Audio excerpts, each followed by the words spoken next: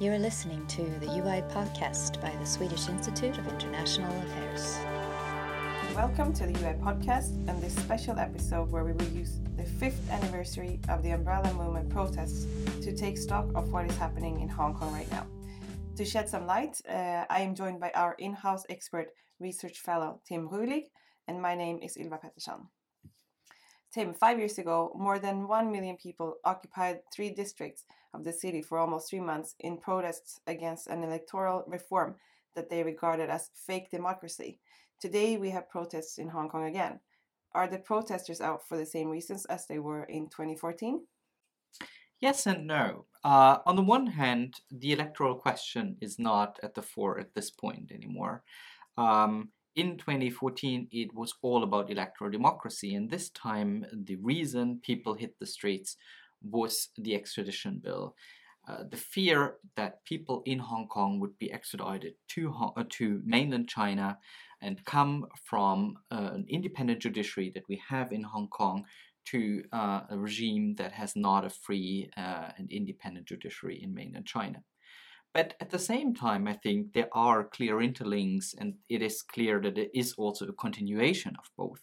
Because after all, it's all about a principle that is called one country, two systems, that China has promised to Hong Kong until the year 2047. That is the legacy of the British colonial rule that ended in 1997, and it promised Hong Kong a far-reaching autonomy for 50 years. And people are worried and were worried in 2014 that their autonomy, their ability to rule their own constituency, to rule their own city, and to live according to independent and free liberal principles is undermined. So there are linkages. It is clearly a continuation, but the reason or the occasion why people hit the streets is different. All right. You already touched on this, but what has changed? What aspects have changed, and what have remained the same, you would say, in the ways that the protests manifest themselves? Well, interestingly, I think we see in both protests that it's driven by young people. I think this is a very clear continuation from 2014. And what is really interesting and striking about this is that young people are protesting that have never experienced British colonial rule. So they know Hong Kong as a Chinese city. For all their life, it has been ruled by China. But nonetheless, it is these people who seem to be most committed to protecting Hong Kong rights, civil liberty rights, and striving for democracy. This is clearly a continuation of it. Tactics, though, have somehow changed. Back in 2014, the main protests were essentially to occupy 3 districts of Hong Kong. This time, it's more rallies, usually during weekends. So this has definitely changed. And it's a bit of a lessons learned here as well, in terms that the protesters realize that it's quite difficult to sustain protests staying out 24/7 in the streets and still keep up the spirit. That has worked tremendously well in 2014, but they felt they couldn't sustain it for more than 2.5, 3 months. And this time they say, well, we are going to hit the streets each and every weekend. Why are the protesters not satisfied with Chinese rule? Do they go as far as to demand independence? Some do, others not. I think what all of them have really in common is, as I said before, to protect sort of the genuine identity of Hong Kong. I think it's sort of related in 3 terms. It's political. They want to self-govern their own city, and this is obviously very distinct from mainland China that is ruled by the Chinese Communist Party. B, economically, I think they see that Hong Kong is at least relatively in decline if you compare it to China. So this narrative for a long time, or this confidence that things would improve, would get better, are lost, and at a time when China is taking control of the city. So economically, they are worried about the well-being of the city, and they fear too much dependence from China. And I think the third aspect where they are striving for their own sort of way is more culturally. And here I think it is interesting to see that many Hong Kongers realize that and 50 years of colonial rule have not gone unnoticed. Hong Kong's identity is quite different from China. It's a Chinese city, and nonetheless it is different. And they want to protect this. So I think there is a number of people who say, well, in 2014 we haven't achieved anything.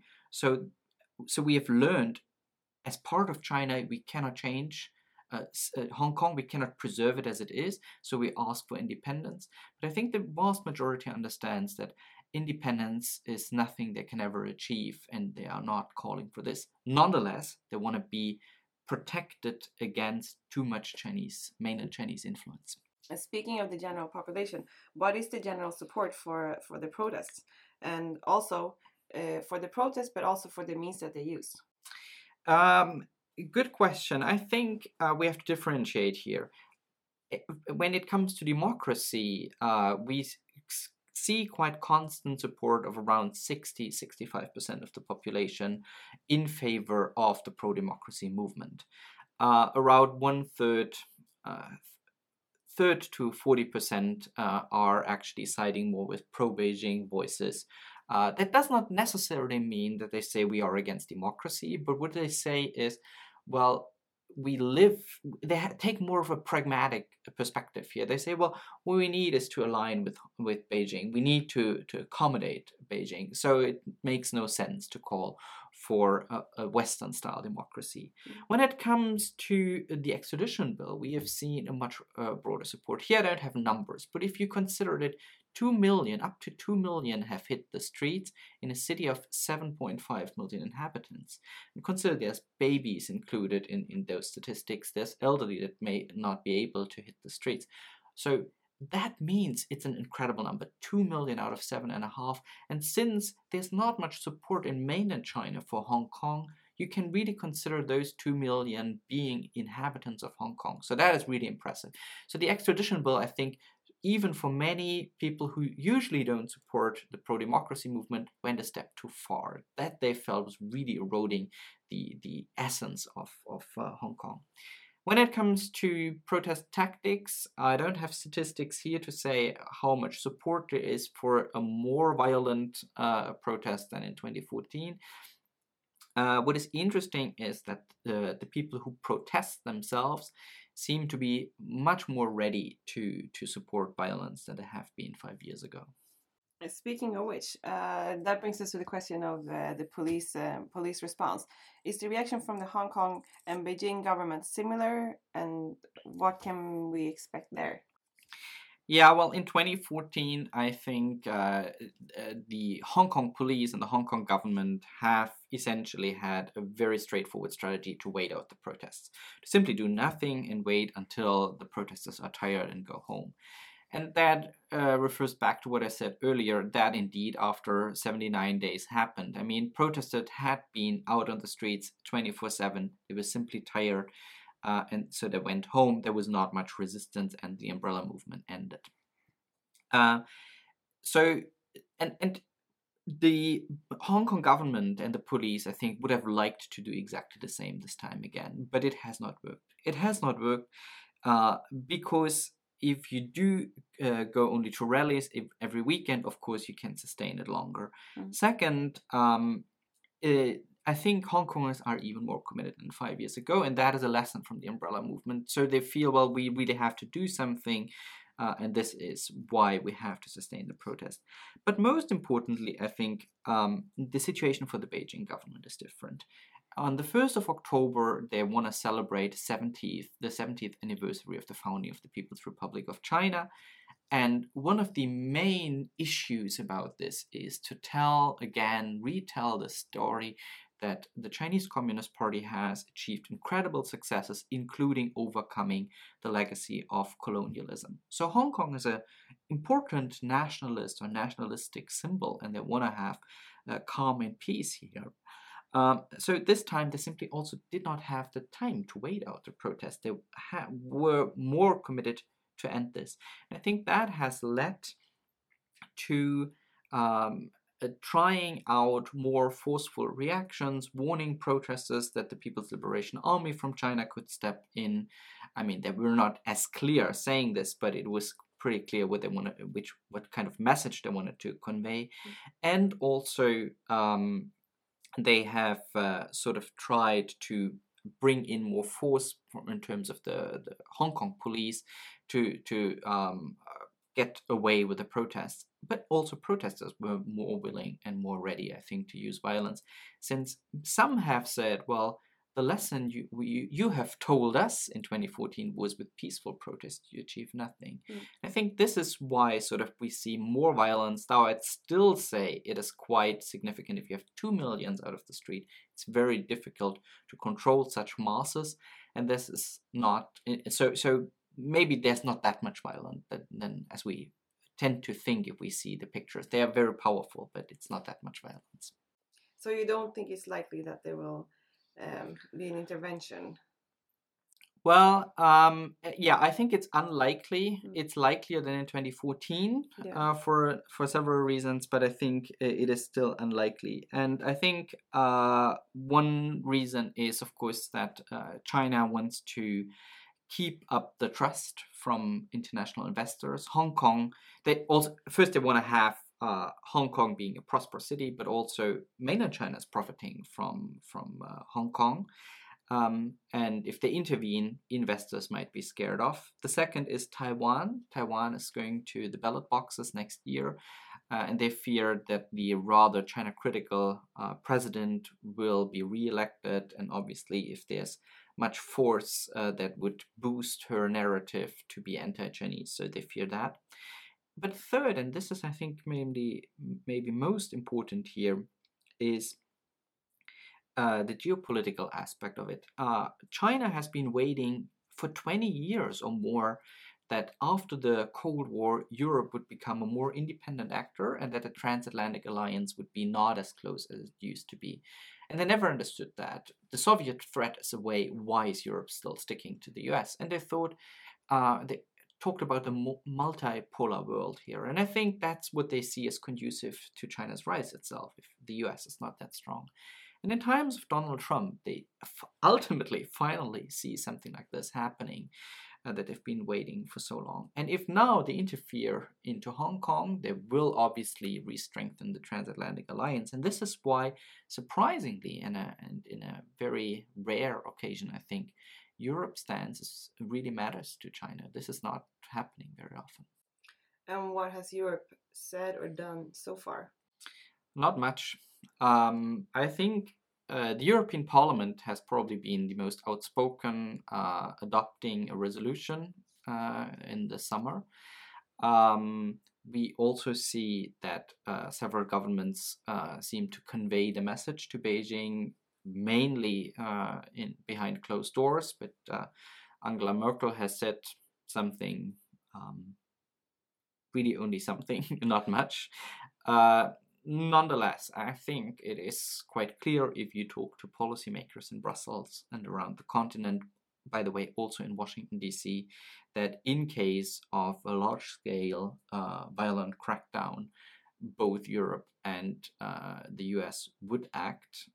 They would coordinate. It would come with economic retaliation. So I think that China is aware of the situation, even though Europe is not very outspoken, not raising the issue that much. What we see, though, is that I think the European press keeps track on that, and that is very different from 2014, which puts pressure on democratic policymakers in Europe. So I think the public awareness, the public discourse about the protests in Hong Kong is really crucial for Hong Kong protesters at this point. So, Tim, what do you see as the way forward for this protest that we see now? It is very difficult at this point to see how this is going to end, because Beijing has actually compromised quite significantly in the sense they have withdrawn the extradition bill. And surprisingly, I think the protesters don't see that as a success. They still believe they have not really achieved much. And the reason might be that they don't trust the Hong Kong government. So what is really needed here is a process with several components to come to sort of a compromise. At this point, it's really difficult to see where this is going to end. The most likely at this point is probably that they wait out the protest and at some point they simply wave out. But we don't see this happening at the moment, and China seems indeed to be ready to let the protests going even on 1st of October. Something that I have not expected for a long time. Maybe I'm wrong. Maybe we will see a violent crackdown in end of September. But at this point, I'm quite optimistic it's not happening, hopefully. The real question for me is what should be done. And here I think both sides can do something. I think the Hong Kong government, first of all, needs to start and make sure it is sincere and conveys the message it's sincere about a dialogue process. It needs to bring everyone to the table. And the Hong Kong government has actually tried to do so. It has said so, but it has not been picked up by the protesters because they felt it was not sincere. So the Hong Kong government needs to ask itself, what can they do to really make sure people trust them again and engage? And one aspect is probably that the current chief executive, Carrie Lam, resigns, but a second aspect is also that they need to hammer out room for compromise on electoral reform, I think. And there is room. There have been proposals in 2014. They have been taken off the table by an interpretation issued in Beijing. It's known as the 31st August decision. And even though Beijing does not like to hear it, I think they should take back the 31st August decision simply to free up room for compromise. And the protesters, I think, all they can do is strive, of course, for international support, or try to be ready to talk with the Hong Kong government and identify when they are sincere. And third, try to stick to peaceful means of the protests again. And one way forward would be maybe something that we've seen in 2014, that is an initiative called Occupy Central with Love and Peace, and over months, led by a law scholar from Hong Kong University. His name is Benny Tai. The Hong Kong population was taught in civil disobedience and how to protest peacefully. That might be a way forward for protesters and the governments in both Hong Kong and Beijing. Thank you so much, Tim. Thank you for clarifying this for us. I'm sure we will have reasons to talk about these things again. Thank you. My pleasure. Find us on www.ui.sc. We are also on Facebook and on Twitter with UI Sweden. And we're also on YouTube, where you can watch our seminars and interviews.